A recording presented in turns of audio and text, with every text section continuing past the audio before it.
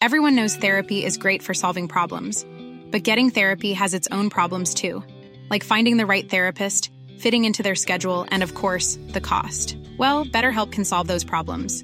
It's totally online and built around your schedule. It's surprisingly affordable too. Connect with a credentialed therapist by phone, video, or online chat, all from the comfort of your home. Visit BetterHelp.com to learn more and save 10% on your first month. That's BetterHelp, H-E-L-P. A lot can happen in the next 3 years. Like a chatbot may be your new best friend. But what won't change? Needing health insurance. United Healthcare Tri-Term Medical Plans are available for these changing times. Underwritten by Golden Rule Insurance Company, they offer budget-friendly, flexible coverage for people who are in between jobs or missed open enrollment. The plans last nearly 3 years in some states, with access to a nationwide network of doctors and hospitals. So for whatever tomorrow brings, United Healthcare Tri-Term Medical Plans may be for you. Learn more at uh1.com. Hey, before we delve into things, I just want to tell you about our Liverpool streaming service. It is Redmen Plus. Get involved over there for extra Redmen shows in video form, in podcast form. You've got documentaries, features, interviews, and a hell of a lot more besides. If you join as a club legend, you get the Discord chat, you'll get free merchandise and a host of extra bonus perks. It's like Netflix for Liverpool fans. Get over there, get involved. Otherwise, let's face it, you're going to miss out on amazing Liverpool stuff in your life. Hey everyone, it is the build-up show. It is going to be Liverpool versus Chelsea, and I'm sat here regretting my decision wholeheartedly to not finish making my cup of tea and get distracted by trying to get the boiler back on, which, look, in the long term for our happiness today was the right call, but that doesn't mean I'm not a little bit cut up inside that I haven't got a... Thanks for taking one for the team. It's all glamour, isn't it? It's all glamour, this job. There's a running thing that Chris and I have had throughout our entire lives almost as friends, and we have moments when we've been in, because we've worked other jobs together, and it's like, I bet X doesn't have to do X. And it was always like, in the really Redmen days, it would be like, I bet Tim Lovejoy doesn't have to build his own sets, you know what I mean, and all this kind of stuff. I'm not sure. I'm not sure that Gary Lineker has to fix the boiler in the Match of the Day studio. He's got other things on his mind, isn't he? He's got more pressing issues to deal with. Trying to find out where that video was so he can get his own copy of it, probably, at this point. We did have a good chat, actually, about the Gary Lineker sex noises on this week's podcast extra, which is over on redmenplus.com. So if you want to hear me, Chris, Steve and Chloe pulling apart one of the highlights of British television, then that podcast is available right now over there. But yeah, let's get back to the more serious and pressing matters at hand, which is, of course, the fact that Liverpool have got a football match to play. They are playing Chelsea, Steve, and I said this on the podcast yesterday, but it bears repeating and expanding on. Just a huge game of football, and not just because it's Chelsea, but it is because it's Chelsea. But it's all well and good, Liverpool seem to find something against Wolves, something familiar, something solid, something more akin to what we recognise as Liverpool. But we now need to do that again and again and again, because the margin for error has gone now, particularly in the league. But then Chelsea will be having the same conversation that they need to reignite their season somewhere, and games between Liverpool and Chelsea have always had loads riding on them. We saw that last year with the 2 cup finals and 2 difficult league matches. And I guess what we found against Wolves, that only means something if we carry the same mentality and the same attitude and the same type of performance into a game against Chelsea. And that's key, and that's the consistency that we haven't had all season. That right there, that's what we need to capture. Yeah, I completely agree on that, Dan. When you look back to it, Chelsea are not that long removed from being European champions. We're not that long removed from being Premier League champions. As mentioned there, we contested the 2 domestic cups last season. I don't think either fan base expected us to be a 9th versus 10th battle when the fixtures came out at the start of the season. But it's a much bigger game than a standard 9th versus 10th game. But yeah, because both teams have got ambition to being higher up the table, and as I say, there's 20 league games left to play. 60 points still on the table, which makes you feel a bit more relaxed about it now. They're not going to be uncontested points. We need to find a way to get back to winning ways. And as do they, but fuck them. ultimately. No, absolutely, yeah. And we need to, like, see sort of references. We need to show signs that wasn't another false dawn this season. That was us actually making a statement and saying, no, this is us now, from now until the end of the season. This is the way it's going to be. It might not always be the same group of lads, but this is Liverpool. And this is the way we look. But yeah, like you say, no one, if you'd have told me at the start of the season this was going to be 9th versus 10th, I'd have laughed at your face. It just wasn't going to happen. This is proper El Crapito territory, this one. It's just a two poor teams going at it, really. But I don't know. For me, this is us. And like you say, there are a lot of points to sort of play for still. But I think both teams, if this isn't last chance saloon in terms of the top 4, they're looking at it. Like, we can both see the last chance saloon. It's just whether we walk through the door or not. And I think the loser of this one potentially could sort of say that's probably us in the top 4 done, because it's not only is there a lot of ground to make up, but it's another sign that one of these two sides aren't good enough to go on any sort of consistent run to even get close. And I know the consistency required for top 4 isn't particularly outstanding. However, you're asking a hell of a lot from this point. I think, in terms of like the top end of the table, it's frightening how far we are off that, and it's really quite annoying at the same time. I could get really down in the dumps about it, or I could get really rageful about it, of how Arsenal are just going to walk the league, and that really fucking annoys me, because the amount of fight we've had to put in to come second, and it's so annoying that we've returned to it. Arsenal have returned right back to what it was like when they used to win the league, when you could win the league in 80-something points. But we do need to set our sights a little lower, and the idea even of looking at top 4 at this moment stage, it's pointless. And I don't mean that it's impossible. I mean that it's a waste of energy for us to focus too high up the league. And in some regards, I'm kind of glad Chelsea are down there in the dumps with us, because it's an opportunity to kind of put the boot in a bit, to kick them down and go, no. You're at the level that you deserve to be at. It's a false position for us, whether it's delusion or not. In the next game will really tell on that. But that's where, I'm really glad it's at Anfield, because having that behind us and having a real something to get our teeth into should work in our favour. Absolutely. And with regards to top 4, that's not in our hands. We need favours from other people. And to be fair, there are lots of points swapping hands where you wouldn't think they would swap hands. So if you can...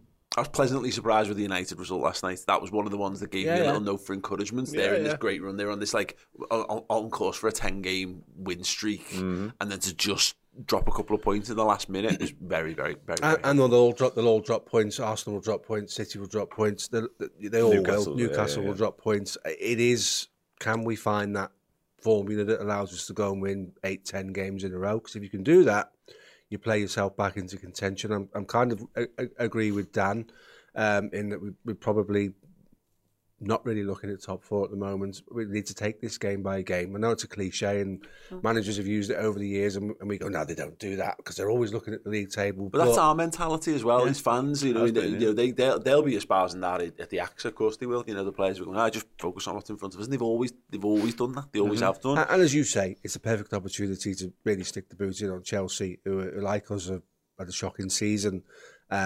I think they're in a worse position than we are, not just league-wise. I mean, per se, across the project, they're not anywhere near where they think they should be, or where that squad realistically should be. Same for us. Do us no harm at all to be a kind of final nail in their top 4 coffin. Yeah, their league performance so far, it's just shocking. And I've really had to kind of switch off to a lot of it, because. And it was a point we were joking, probably around mid-November when the season was breaking, of like, oh, well, this is quite interesting because you've got more results to kind of watch out for. It was really annoying when it was just City, and then you'd look, oh, they've won. All right, well, there you go. I've taken a bit of shine off my weekend. Whereas now, there's lots of teams, and more teams are likely to lose. There's not a world, really, where Brentford, Brighton, Fulham, Spurs, Newcastle, United, and Leicester City and United, of course, but don't drop points in a given weekend. But when to look at Chelsea, I was shocked, genuinely. They've only scored 22 goals this season. In 19 appearances. For a little context in that, it's the same amount of goals scored as Aston Villa. Okay, there's teams that have scored less. But in terms of teams that are down the bottom, Leicester City have scored 26, Leeds United have scored 26. They're two teams who you wouldn't be shocked if they got relegated this season, and they scored 4 more goals this campaign than Chelsea have. It's that lack of cutting edge is one of their reasons why they're throwing money in the transfer market. Yeah. But they've got to find a way to make that gel and settle. Yeah, they certainly are throwing money at the problem, aren't they? There's no two ways about that. I think they've spent like $500 million, haven't they, in the last 6 months or something insane like that. They're just not stopping. That's the Potter effect, it seems, isn't it? Like, he had that problem at Brighton. He seems to have brought it with him, and obviously he's left Brighton now, and they've mended that, or De Zerbi's mended that problem, and they're scoring free-flowingly. They're not stopping. So I think he hasn't quite settled on a system yet. There's a lot of swapping and changing with his side, his personnel, and of course formations and tactics, which never bodes well for a sort of settled side or a consistent run of form. Behind the scenes as well, it's all a little bit muddled, a little bit up in the air. Steve references the project. I don't think they quite know what they are as a football club yet in this new era, and you've got to give him some sort of leeway, a little bit of grace, I suppose, because they have had injuries. Obviously, they've had a lot of turmoil off the pitch as well, new ownership, new directors of football, etc., plus new managers. So they do have some period of grace, I guess. But listen, when it all boils down to it, like Liverpool, us being 9th isn't good enough, them being 10th isn't good enough. They're going to want to see changes. But on the pitch, yeah, they haven't got Aubameyang. Like, Aubameyang was a strange signing, and that was never likely to work out. And so it's proved. It reminded me of sort of 13, 14 Chelsea kind of moves.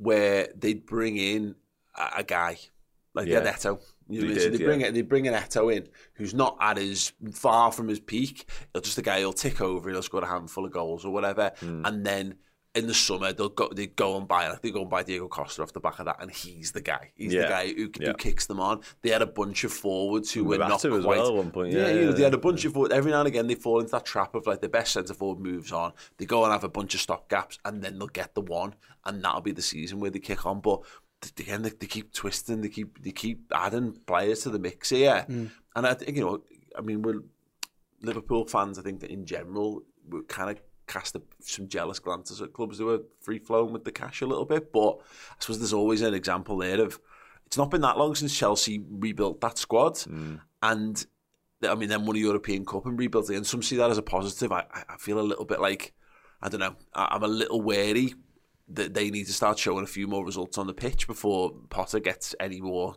dough chucked his way. Take this window, for instance, they just spent 100 million if you include the Ukrainian winger and the João Felix loan deal. They needed a number 9. They bought a second striker, and whilst João Felix was very good in the game before he got sent off, he's picking the ball up in his own half in the centre circle and trying to create play. Kind of Bobby-esque, the difference being that he hasn't got 2 bodies to aim at further up the field. It's strange, and Dan referenced it before about Graham Potter not really having a specific system. He will tell you he doesn't want one. I've listened to him speak. He wants variation.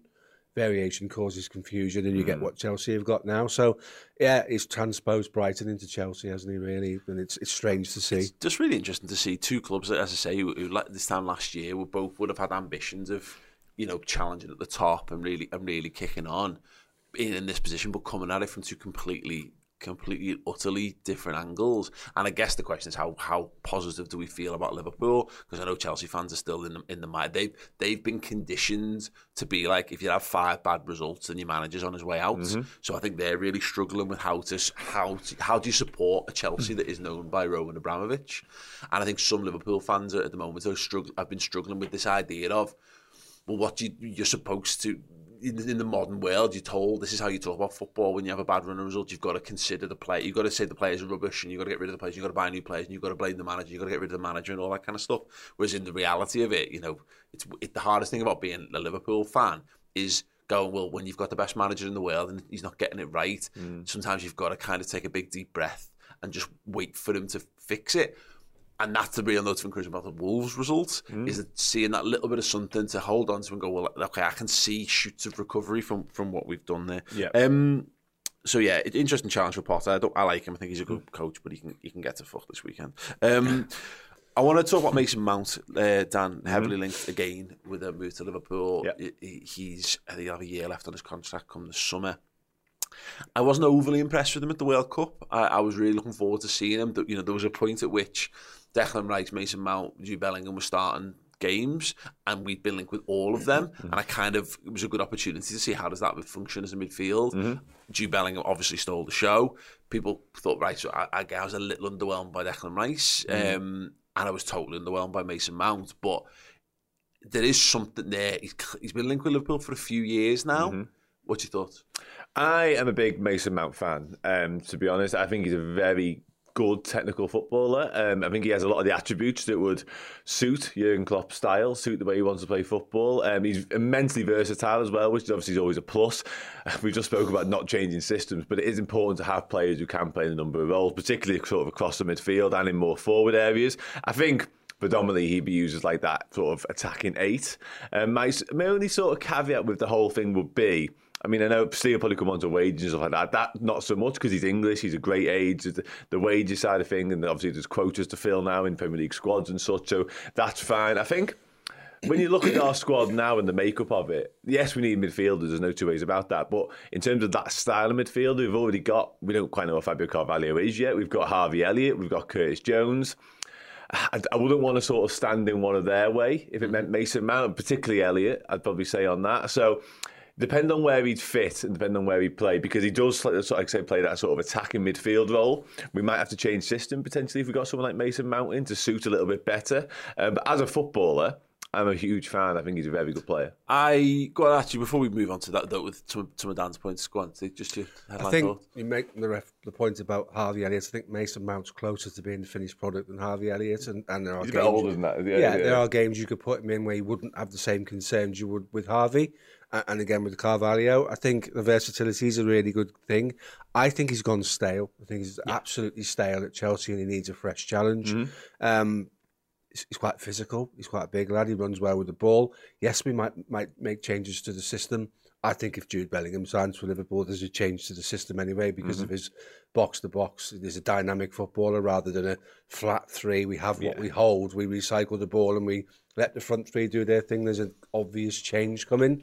I would be a fan of moving for Mason Mount, I think, and getting back to his first year at Chelsea type form. I mean, he could have won the League Cup final against Liverpool by himself. He hit the post, he had chances. This is a good footballer, and you know, you bring him in and we are lucky enough to get Bellingham over the line. You've got 2 of England's midfield going forward, and there has to be something of value to that familiarity. Yeah, I think that systemically, it looks a bit off because this season, I think one of our chief complaints has been we've tried to evolve away from that flat midfield 3 or the combative midfield 3 and whatever. Harvey Elliott's been a huge part of that. They clearly have high hopes for him and they're prepared to adapt what we do to get more out of him. For me, it was actually the Wolves game, and it was seeing how Naby plays the 8. Yeah, and when there was a lot of times there when it was far more a solo 6 in terms of Bajcetic, and then you had Thiago and Keita pushed up very high. It was a 2 behind the 3 at times, particularly when they were starting with goal kicks, and that's all about penning them in and making it really hard for them to play off the back and unsettling them. And Keita fit that loads better than I think a few of the options we've seen this season. And I could see Mason Mount doing that job really well. Because that for me was, I looked at Naby Keita and I just think he's a tremendous footballer, but I'm not surprising anyone. I'm not delivering new news when we say you just can't get him on the pitch. So he's a huge frustration. But if you can't get him on the pitch, then they'll move him on in the summer anyway, probably, or he'll move himself on. If they want that, they need to buy more lads like that. Hey, if you can get that in a 6-foot+ body as well, then we're going to be absolutely unkillable. But I saw how a midfield 3 all comprised of guys who were under 6 foot actually performed really well in what could have been a physical game. So that makes sense to me. He's got a good eye for goal. He's a creative player. He is relentless when he's really on it. But I think that point I think it's now or never. I think if you leave him another season at Chelsea, I think you're going to fight against. You're fighting against his own malaise. Maybe it's a loss of confidence or loss of form. He's been fine. He's played a lot of football for Chelsea this season, but he's not been the guy from, as you say, from a couple of years ago. But an interesting one. If you're watching live at home or after the fact on YouTube, do let us know your thoughts on Mason Mount. Is that someone you think Liverpool should be making a move for in the summer? LeChill sent us a super chat. It's a little off topic. What is the greatest ever LFC assist? Says his choice would be Neil Mellor versus Olympiacos or Souness to Kenny in the European Cup final. Surely Trent Alexander-Arnold corner, Origi, it's got to be up there. It is up there. On that, it's 3 years to the day Alisson to Salah against United. Good shout. It's a candidate. That is a strong candidate. That was the moment we started. That's what we Everyone's going to believe us. Yeah. So, yeah. You also got the Ronnie Whelan flick round the corner for Dalglish's chested winner in the double season at Chelsea. That is a tremendous little flick over the top. There's a load of Gerrard, that pass against Fulham, was it, when he said something? So that's absolutely ridiculous. Hendo's done a similar one as well. Hendo, Salah against United again. We won't talk about that one much because we battered him and it was boss. But Henderson won't be in this conversation just because he isn't. Yeah. But that pass is ridiculous. Yeah, absolutely ridiculous. Xabi Alonso over the shoulder. Yeah. 40 yard ball, got clean through and scores. It's the best no-look pass you'll ever see in your life. Yeah, I'd say just one I'd want to bring up. It was Trent to Firmino in the Club World Cup final. That's an underrated one for me. It was a final to win it, on extra time, because the vision to pull that off is ludicrous. That's another one we probably won't talk about, but God, that's ridiculous. Yeah, no, absolutely. I'd probably plump for the Barcelona one because the speed of thought, the execution. If he doesn't do that 100% correct, Origi's got no chance to put that ball in. And in the context of the game and where we were and what it meant and the folklore and all of that, and the fact that Sergio Busquets never tweeted again, it's worth it just for that, isn't it? I still watch that back, and I'm convinced Origi's going to miss it every single time it comes. It's that magic moment. I'm worried that I've crossed into it, into the multiverse, and I now live in a world where that doesn't go in. So I live that. And the hairs on the back of my neck stand up every single time I watch that again. The only other one, it's not as good, but in terms of the actual let-off of it, was Shaqiri's cross to Gini Wijnaldum for the header, because he's on the left-hand side and he curls one in. Obviously, Gini gets up, and I have never experienced that. It was bigger than the fourth goal, because that was the one. That was the big one. We were on a roll. We'd rallied, and then Gini had obviously come on and Most ridiculous. Great point in the Discord there, by the way. What a shout! Great question. Yeah, that was great from Le Chill. Thank you so much for that. If you've got answers, then do keep them coming in as well in the comments section underneath. Right, we're going to take a very short break. We've got a trivia question to tide you over in the meantime. Graham Potter made one career appearance as a player against Liverpool. Who was it for? And I'll give bonus points for the year, competition, and result. Answers after this.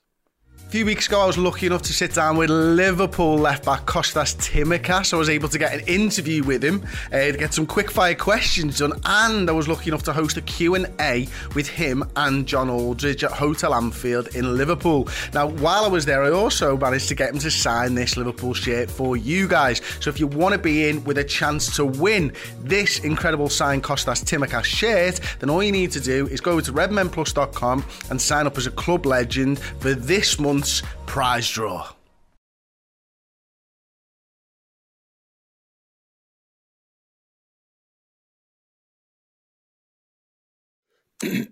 Yes, welcome back. Yeah, if you want to get yourself a signed Kostas Tsimikas Liverpool shirt, then either upgrade from club captain to club legend if you're an existing Redmen Plus subscriber, or go over there and join it right now. You get into our Discord, which is full of wonderful human beings, and when the Reds are crap, what we need to do is stay off social media, because it's toxic when we're good.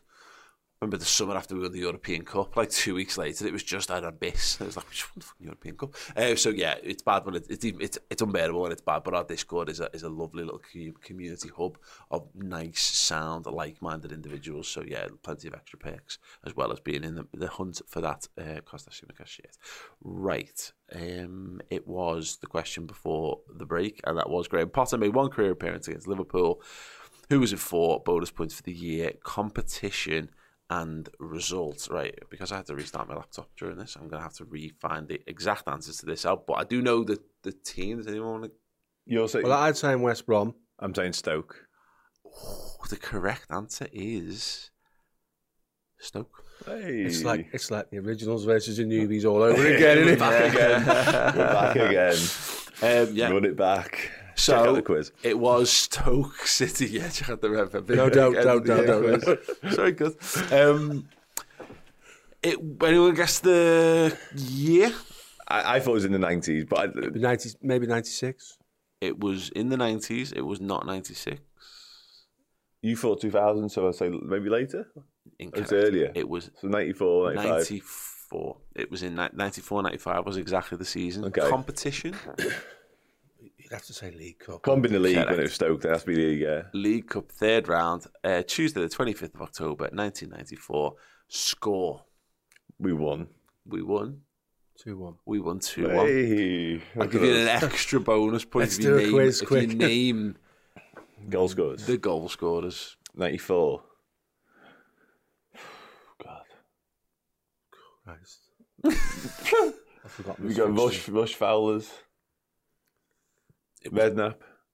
Well, you've named. Yeah, it was Ian Rush. Ian Rush scored both goals for Liverpool. What a guy. We got assists. I'm pushing it now. Steve McManaman set up the first in the 4th minute. Rob Jones set up the second in the 56th. No. Who scored Stoke's goal? God. There's only 2 players, maybe 3 names I recognise from this team.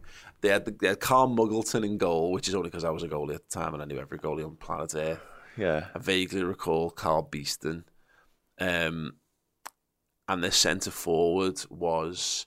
I feel like. Hang on a second. Let me just check. Can you tell us anything else about the centre forward? This is the guy who scored. This is a forward. Yeah, he's married to a very famous Baroness at this point. Tory. He is. No, well, he probably is if she is.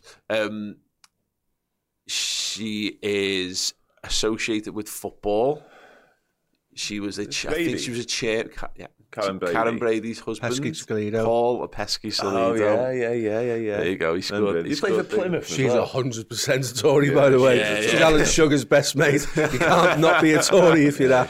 Paul Pesky-Salido played for Fulham, Sheffield United, Stoke City, and the West Bromwich Albion. I did not know they were married. Made a total of 4 appearances against us, scoring 2 goals in that time. One for Stoke, one for Fulham. You opened it up and I delivered it. There you go. Got any of that stuff, you're brilliant. And probably more in our age bracket than let's say Chloe's, for example. You all right, Tom? I would love to be able to do that. I mean, on your... Yeah. Yeah, there we go. That's the answer. If you got that right, you're absolute geniuses. Let's move the conversation on then. Injury update. So still no Diaz, no Jota, no Virgil, no Artur. Although Jota, Klopp was quite pleased with his recovery, wasn't he? He said he looked good out on the training pitch and stuff, but still looking at probably mid-February before we see him really back in contention. He kind of lined that with Real Madrid, didn't he? Yeah. You can't afford to mess around with Jota at this point. Again. Yeah, exactly. If you're going to bring him back, we need him back for the rest of the season. Still no Bobby. That's the real worry one. That's gone from being a short-term thing to just a total mystery length of absence. The last word from Premier Injuries was, Copper said it was a short-term thing and then he felt it again, and now they really don't kind of know. Darwin Núñez should be back in training today. And Costas got a knock to his back on Tuesday. Not that I think he would have played in this one anyway. So, big decision to be made. First question, Steve Plunkett. How many of the starting 11 versus Wolves have to keep their place for this game? Everyone knows therapy is great for solving problems, but getting therapy has its own problems too, like finding the right therapist, fitting into their schedule, and of course, the cost. Well, BetterHelp can solve those problems. It's totally online and built around your schedule. It's surprisingly affordable too. Connect with a credentialed therapist by phone, video, or online chat, all from the comfort of your home. Visit BetterHelp.com to learn more and save 10% on your first month. That's BetterHelp, H-E-L-P. Quality sleep is essential. That's why the Sleep Number Smart Bed is designed for your ever-evolving sleep needs. Need a bed that's firmer or softer on either side? Helps you sleep at a comfortable temperature? Sleep Number Smart Beds let you individualize your comfort, so you sleep better together. J.D. Power ranks Sleep Number number 1 in customer satisfaction with mattresses purchased in-store. And now, save 50% on the Sleep Number Limited Edition Smart Bed for a limited time. For J.D. Power 2023 award information, visit jdpower.com/awards. Only at a Sleep Number store or sleepnumber.com. Cool fact, a crocodile can't stick out its tongue. Also, you can get health insurance for a month or just under a year in some states. United Healthcare short-term insurance plans, underwritten by Golden Rule Insurance Company, offer flexible, budget-friendly coverage for you. Learn more at uh1.com. Not many. I don't think you can afford to go with the same. I get that Klopp came out and said those that show fight for the shirt are in the box seat for the positions. this is a game where our opposition's biggest strength is in the centre of the park. So, whilst Basetic was really good, he also got dragged in his last game in a Premier League match when he played as the 8 rather than 6. He came off at half time. There will be games that are better suited for him than others. I think if we're not resilient in the midfield, we might have a problem. So I'm not imagining too many of those guys keep their place. Gakpo probably plays on the left. If we get Núñez fit, Núñez down the centre with Salah, and we perhaps play a little bit more counter-attacking. It's the midfield. Thiago will keep his place. And then potentially you'd see Fabinho coming back in. And he likes Harvey Elliott against Chelsea as well, because he's done that first game of the season and made that tactical change in the FA Cup, didn't he? Yeah. Yeah, I agree on the Bajcetic point. I think if we potentially weren't playing Chelsea, even though they're not in the greatest moment, you might see him just go again, because God only knows he deserves it based on his performance against Wolves. I think he was outstanding. I'm not saying anything new. I said it on my post-match stuff. You all said it. He was absolutely superb. Let's make no bones about it. But I don't think he starts this one. For all the reasons Steve kind of alluded to in terms of Chelsea and midfield battle, etc., etc. I think Naby Keita keeps his place in the side. I don't think you can overlook how influential he was in that performance as well as a unit. I think he'd be tempted to go with Elliott back into midfield. I think, depending on Núñez, there's actually scope to play Elliott on the right wing and sort of shuffle things about that way, keep him out there.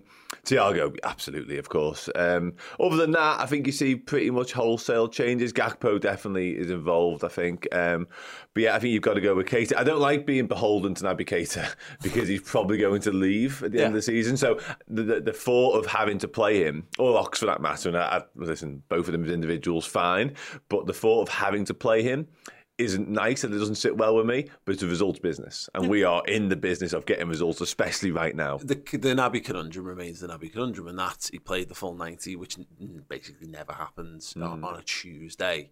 Are we then saying, go on, Naby, you're going again? Now, if that was anyone else, they would, because like Thiago's just been going again and again and again.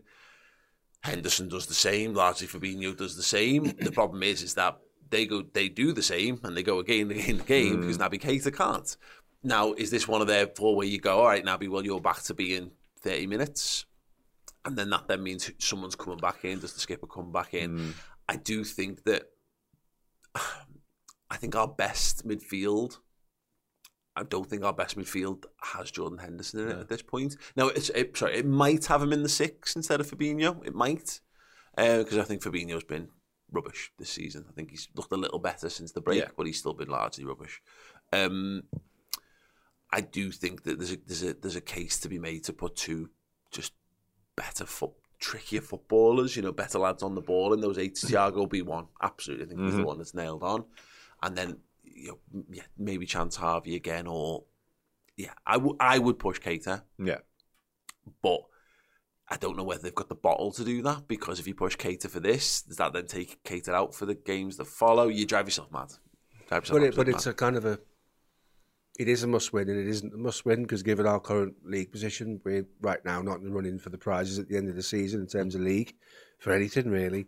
But it's a game we can't afford to lose. And Keita asks questions of people when he's on the ball, more so than Henderson would, more so than Fabinho would. I completely agree with you that our best midfield right now doesn't include Henderson, and my concern is, will it ever again going forward? Because he's run himself into the ground, hasn't he, over the years for Liverpool, and it's taken its toll on him physically. So I kind of get Dan's point. You're reluctant to say, let's put our eggs in the Naby Keita basket, but he's a good footballer, and when he's fit and he's able to play, he offers you something a little bit different. His pressing stats are amazing, if you ever take the time to look at those. And he just might be the guy that makes Chelsea's deep-lying centre midfielder not join in with the other 2 and pushes them back a little bit. I kind of favour playing a little bit on the counter-attack against these, because we've got pace, although I've not seen Gakpo stretch his legs yet, which is a little bit of a worry for me. Yeah, I want to see. Yeah, I'd like to see what he's got in that regard. Darwin Núñez being available would be huge to that, because that changes the complexion of how you counter-attack. But just interesting that how Chelsea lined up against Palace at the weekend. They went 4-2-3-1. Conor Gallagher and Jorginho as a double pivot. Ziyech, Chukwuemeka and Mason Mount behind Kai Havertz, and then the changes they made as the game wore on. Kovacic came in, Aubameyang, Koulibaly and Azpilicueta all came on at various stages during that game. It doesn't scare me as much, that team.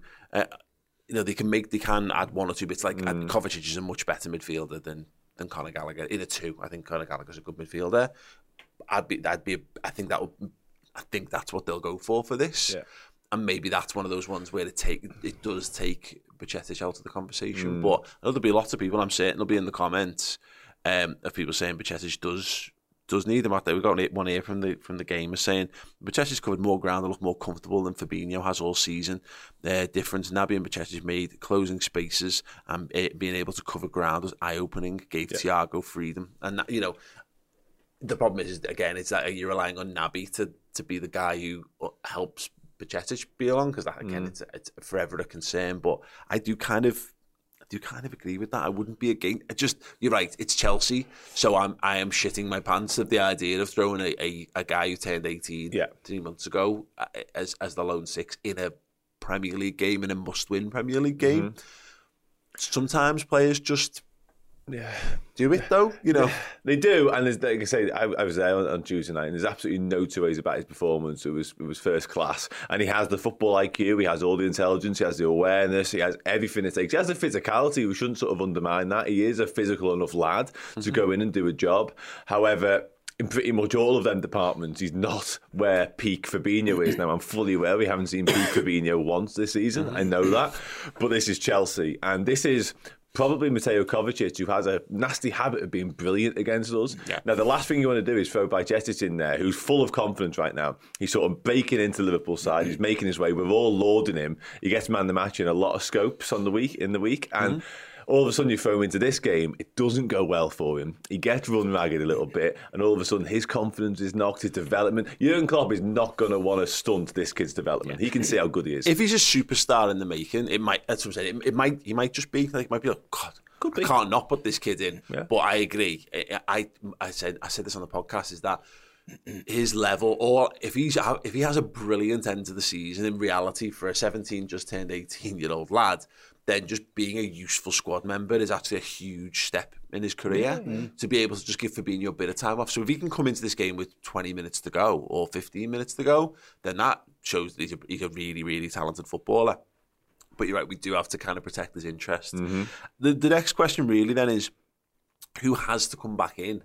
Because I'm certain there'll be people who have looked at that side against Wolves and gone, I kind of largely want to see that again.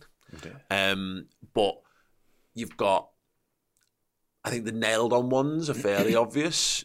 Salah's nailed on, he will just come back in, and Trent is nailed on and he will come back in.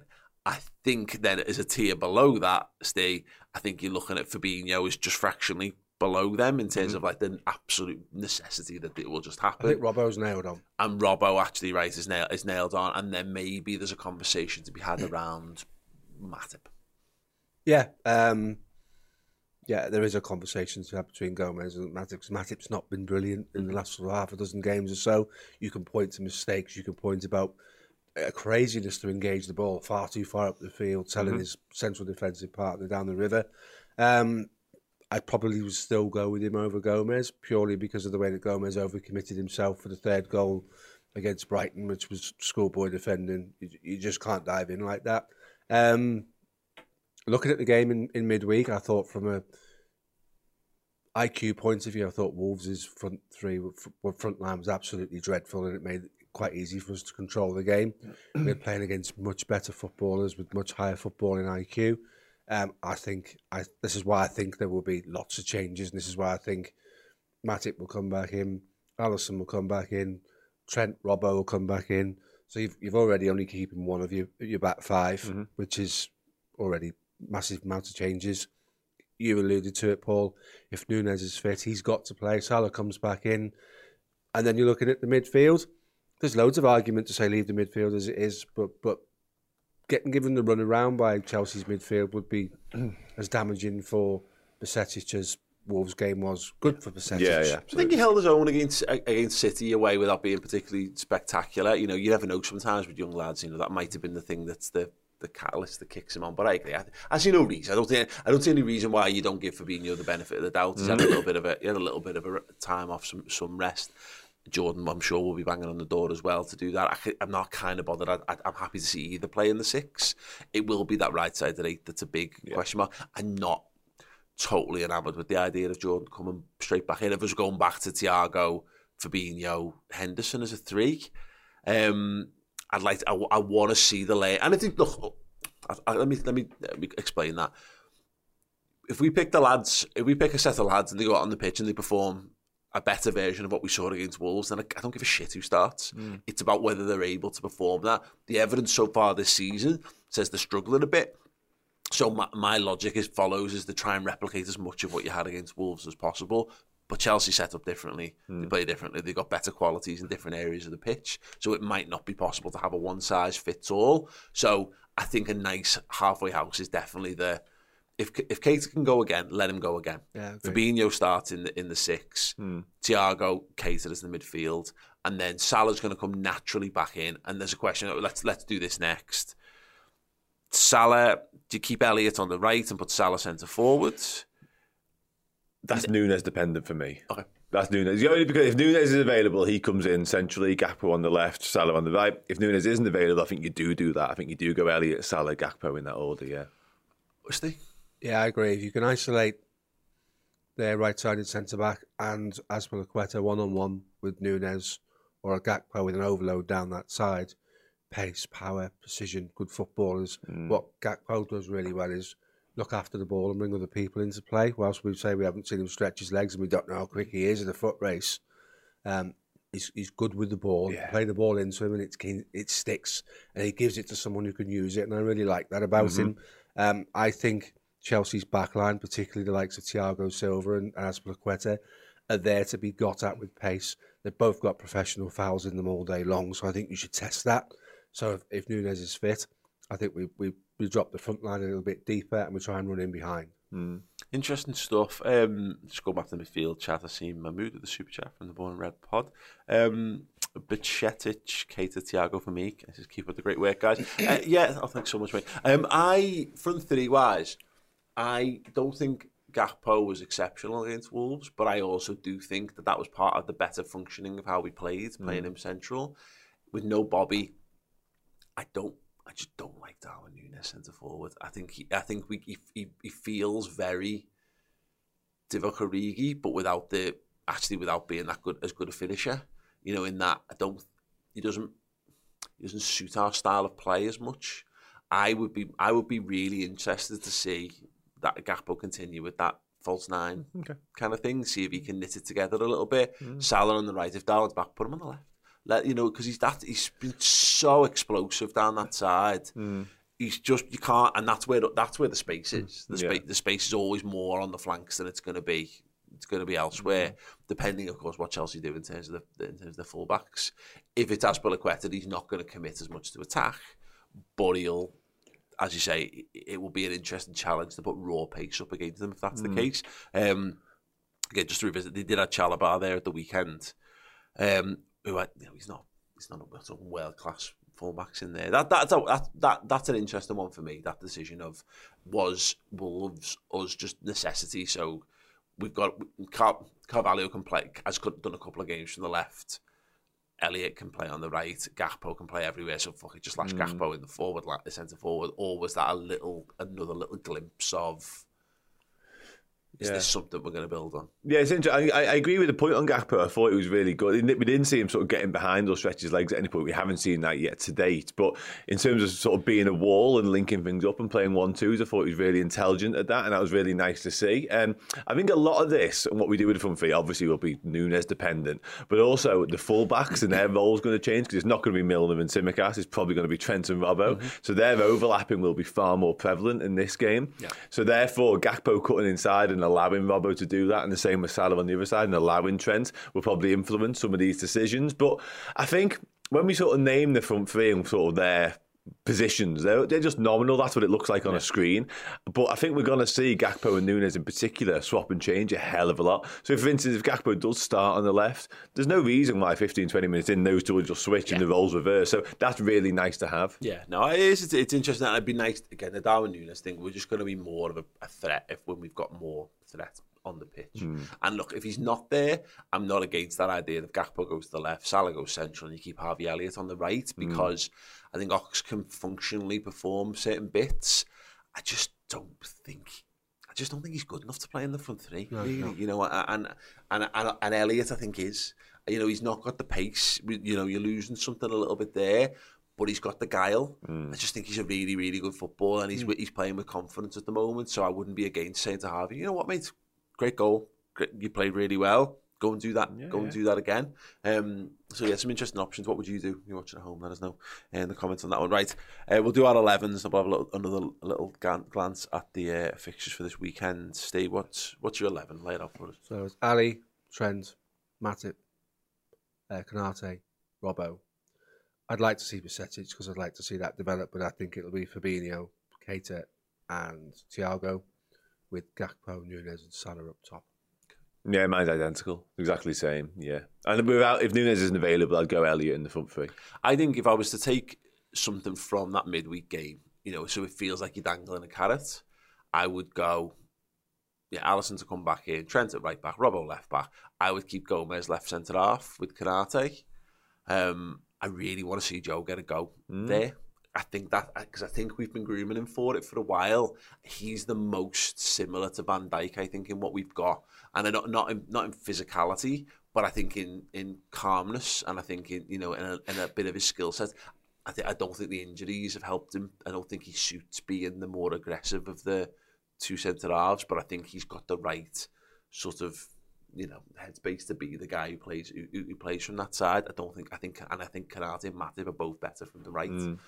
So I would do that, and I would let Matip have a little bit more time off. See if you can get a tune out of Joe. Is what I'm driving at there. In reality, I'd do something wild. I'd put Joe Gomez right back and put Trent in the six, but I don't think that's going to happen against Chelsea out of the blue. I would bring Fabinho back in. I would keep Thiago and Keita. And as mentioned there, I would put, if Darwin Núñez is fit, I'd put him from the left. I'd keep Gakpo central, and I'd have Salah from the right. And that way, again, it just feels like a bit more like a recognisable Liverpool front three. Yeah. Let Gakpo be the guy who drops in and does little neat touches and give and goes and stuff like, because Keita look exciting, because you want someone to vacate that central forward space deep, which is how we used to play in. And I think Gakpo did that, whereas I don't think Darwin Núñez is good at doing that. He wants to drift left, or he wants to go in behind, and there are times and situations for that. But I think when you're trying to build a win at home, I think we need to be better in possession. But that's what I'd do anyway. Let us know yours in the comments. Let's have a little look at the fixtures for this weekend. We're actually filming this, we're live on this on Thursday. City play Tottenham tonight, which is an interesting little turn of events. Obviously, the games are starting to be kind of put back into the fixture list. In terms of the weekend, then we're the early kickoff on the 12:30 Saturday. Leicester Brighton is at 3 p.m. alongside Southampton Villa, West Ham Everton, which is the oh god. Loser loses all. Instead of winner takes all. I think the loser loses the manager. Loser loses the manager. I'm genuinely convinced of that. The worst thing for both football teams there is a draw. That might keep both in exactly the same position that they're kind of in. Where it's not bad enough that you've got to carry the manager out atop of burning pitchforks. West Ham have just signed Danny Ings as well, haven't they? Have they? Yeah, this morning. Yeah, 15 mil. Ooh, Everton. Huge. There's your winner. That's the winner. Danny Ings scores against Everton. He just literally, I'm convinced it's almost exclusively. Yeah. Danny Ings will, if he's fit to play in that game, there is no world in which Danny Ings. They have no choice but to play him in that game, because Skamaka's not 100% match fit, and Antonio's fell off a cliff. That's a great signing. What are Everton doing? Why haven't they? They tried. They should have moved. They wanted him. They wanted him on loan. Heaven and earth to get him. They wanted him on loan. They've got no money. They've got this financial thing hanging over their head, haven't they? Where they had to plead. Wild. Bournemouth Forest. Interesting to see whether Forest can continue the recent turnabout in form. Crystal Palace Newcastle is 5:30. It's mad how that's gone from being like a game where you'd be like, that Crystal Palace at home, Newcastle should be a Crystal Palace win, to like Newcastle high flying.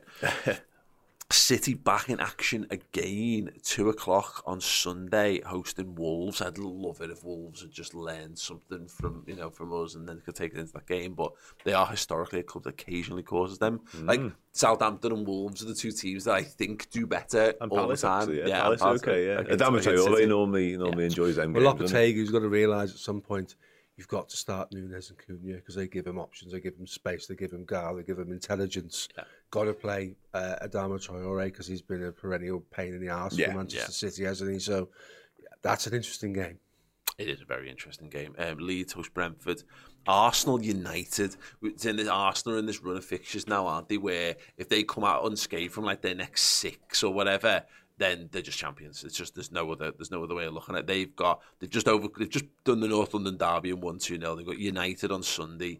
They've got City in the FA Cup 4th round. They've got Everton away, Brentford, then City. Then they've got Arsenal.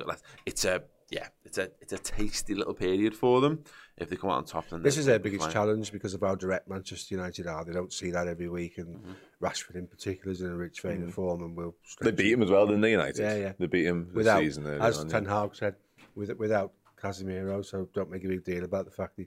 Baz, you shitting yourself for the weekend? West Ham. Loser the manager, Baz. Loser leaves town. So, thanks, mate. I don't have someone. We were debating whether it's Sean Dyche or Sam Allardyce in like a Hell in the Cell game. Amazing. Thanks, mate. So, there you go. Barry from Toffee TV, everyone. Not asked. Because you got to be not. Interesting stuff. Yeah, the other game is Fulham versus Tottenham. It would be there's obvious things that need to go in Liverpool's favour here. We could do with Arsenal beating Man United in reality, as much as that's a bit sad. I don't want to, but because I don't want Arsenal to win the league. I want us to win the league, but it's not possible. So we could do with United hitting a little sticky patch of form here. The draw against Crystal Palace is. If they are a team that's going to be fighting for 4th rather than 2nd, Arsenal will win that. Yeah. And that'll kickstart a little run of United dropping a handful of points. And the Fulham Spurs one's even more interesting because, you need Fulham to win that, although in reality you want to be clawing Fulham back. How has it got to this? Welcome to our world. How has it got to Fulham have played 20 games this season. It's like they've had the perfect run, but to that point, they're kind of in a little bit of a false position. That'll be their 21st, but Spurs have only played 19. You don't want Tottenham starting to open up a gap. I think Fulham will beat Spurs. Really? Yeah, Spurs are in a dreadful place right now. I really hope so. But everyone keeps telling me Tottenham dreadful. They're fucking there. They've been in the top 5 all season. Right now is the key thing. You've got the manager asking for the technical directors and club doctors to come out and speak on the microphone and tell everyone how bad the world is at Spurs. That is not great if you're involved in that. Yeah, I suppose the only games that Spurs have won in the last 5, they beat Leeds 4-3. It was the final game before the break. And then they came back to a draw with Brentford, lost to Villa. They got the win against a 4-0 win against Crystal Palace. They keep coming back aside from that, like second half FC, aren't they? They keep having to get themselves back into matches. It's strange. Very familiar. It sounds right. Okay, let's get back to the Reds then. Big challenge. How do we feel this game's going to go? I want to go score predictions, but give me a general feeling around it today. I'm gonna be positive, and I'm going to go 2-0 the Reds. I think we'll have to play cautiously and perhaps a little bit more on the counter-attack than we would like, because we know you can run off our midfield. Whatever variant midfield goes out there, you still can run off them. If you go with more expansive Keita playing slightly further up and you include Thiago, they're better going that way than that way. So it kind of would worry me a little bit. So I think we'll maybe line up a little bit deeper in terms of a back line and try and use the running behind space, because they've got some older defenders who will not relish playing against pace, which is Salah and Nunes. Should Nunes be fit? So I think we'll tweak our tactics very slightly for this one. Yeah, I tend to agree. I think we have to be smart with the way we go about it. Sort of dragging their older centre-halves out of position and getting the likes of Salah and Nunes in behind will be absolutely crucial to the way it pans out. I think less of a false dawn. I think what we've seen in midweek with the Wolves game could be a bit of an eye-opener for some of the lads who weren't involved, some of the more senior figures. And I think that could be the ideal solution. Like, Klopp has probably given him a multiple fleas in the ears as the season's gone on. So this time he's gone, do you know what? Forget it. I'm going to play all these young lads. They're going to show you how it's done, and then it's up to you. And I hope that is the case, and I think it might well be. So I'm also going to be positive on the way the game pans out. Chelsea are in a worse state than we are. They're throwing players at it left, right and centre. I think we get it done, and I think we get it done, I want to say 2-0 as well. Okay, cool. I like the sound of that. I really do. This is one of those games where I'll take a resolute 1-0 again.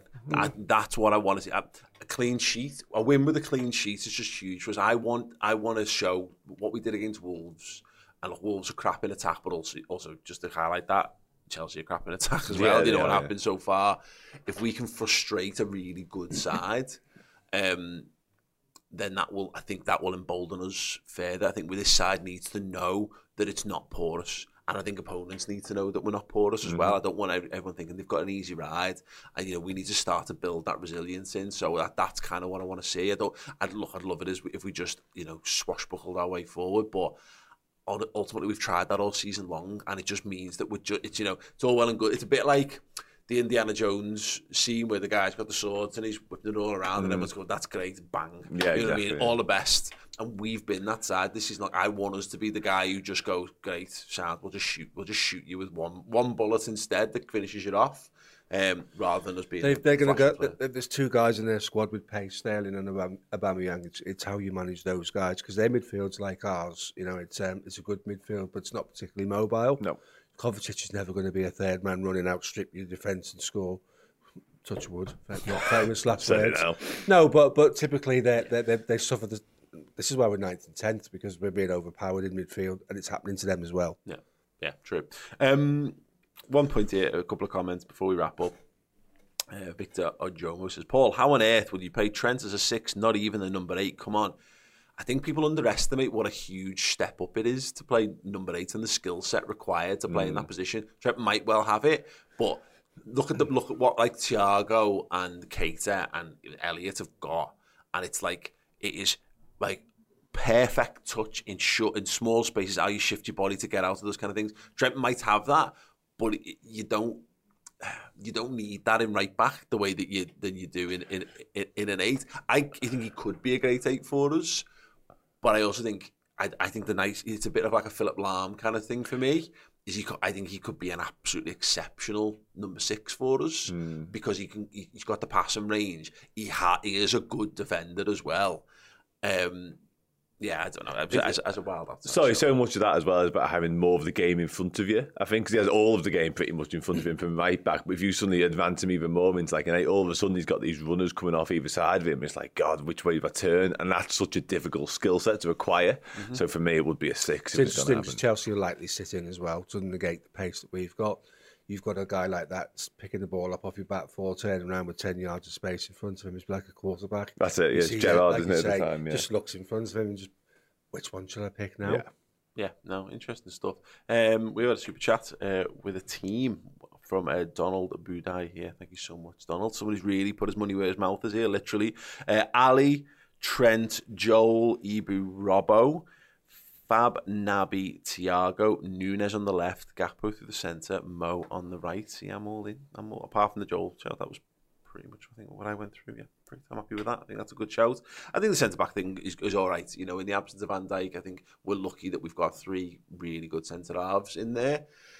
I'm happy to see Joe get a go. I wouldn't be bothered either way if there was if Mata played, because we know what he brings. He brings that ability to just shift the landscape of a football match by carrying the ball 30 yards up the pitch and unsettling people. So that would be absolutely sound. I think a lot of people doing the Mudryk versus Trent thing. Again, the disrespect that gets put on Trent Alexander-Arnold. And look, he might have a great game, and that's the point. Wingers go up against fullbacks, and wingers sometimes get the better of fullbacks because that's the best part of football. No one really gives the fullback credit when they stop. You could stop a fullback a winger 9 times out of 10, but then it's the one where they get past. We've taken to blaming fullbacks when in reality, none of us ever think about who Salah's up against when he goes past them and scores goals for fun. So yeah, I'm interested to see Trent continue his good form, because I think his form has been excellent since the World Cup, and let's hope that it continues. Right, sounds. Thank you so much. That will do us. Plenty more content from us this week to keep you entertained if you want it. I will be doing the Starting 11 prediction show on Thursday afternoon. Great.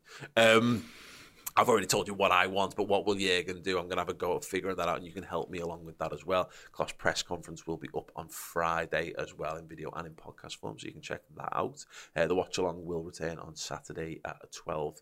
Well, we'll be back for the team news reaction at 11:30. 11:15, sorry, and then the watch-along is obviously, the game kicks off at 12:30. We've got Jeno Insight, which is being recorded tomorrow with Neil Jones. We've got Expert Insights. What was this week's one? We've had a couple this week. It's mainly on the Middle East interest, but we've also had a transfer insight as well, looking at all the interest. Excellent. So yeah, plenty of stuff over on YouTube, Acast, Spotify, and of course extra stuff on redmenplus.com as well. Anyway, gentlemen, thank you so much. Absolute pleasure, and I hope the Reds can continue to not be shite. That would be lovely. Bye. Thanks for listening. If you want even more Bosch content and podcasts just like this, go over to redmenplus.com and sign up now.